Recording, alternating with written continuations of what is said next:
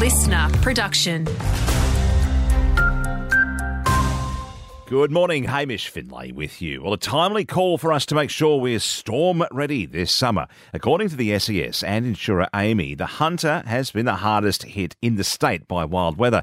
4 of the state's top 10 storm hotspots are in our patch, including Belmont, Swansea, Merewether and Charlestown. We were hit especially hard in May with over 6,000 calls to the SES across the Hunter and Central Coast alone. A pretty urgent call to help find a young Aberglasslyn girl who's gone missing. Evie was last seen in Rutherford on Monday. Police need to speak with her to make sure she's safe.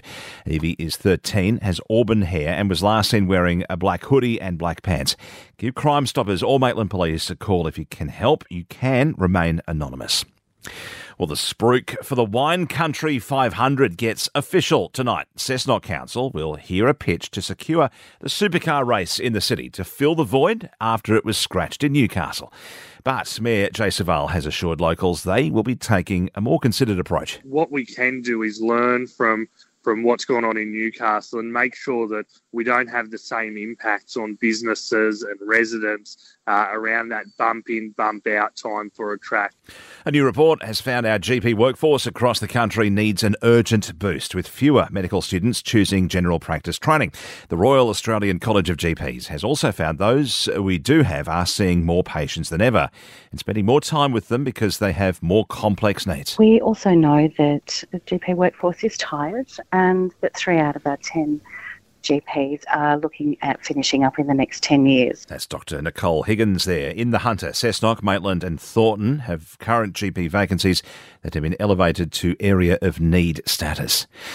And paramedics are threatening to effectively quit as part of their latest pay dispute with the state government. More than 1,500 frontline workers have vowed to boycott the annual registration process, meaning they wouldn't be able to work from next month. They're asking for a 20% pay rise on top of the 4% offer for 2 years. Updating sport, the Cricket World Cup semi-finals gets underway tonight with tournament hosts India, heavy favourites against New Zealand. Australia takes on South Africa tomorrow for a spot in the decider, with Mitchell Starc and Glenn Maxwell returning to the side. And in rugby, a big boost for the Hunter Wildfires Shoot Shield aspirations. They've signed former Wallaby Andrew Blades and dual code player Scott Wisemantel to their coaching staff. Blades was part of the Wallabies' victorious 1999 World Cup team. Wisemantel was an assistant to former Wallaby coach Dave Rennie.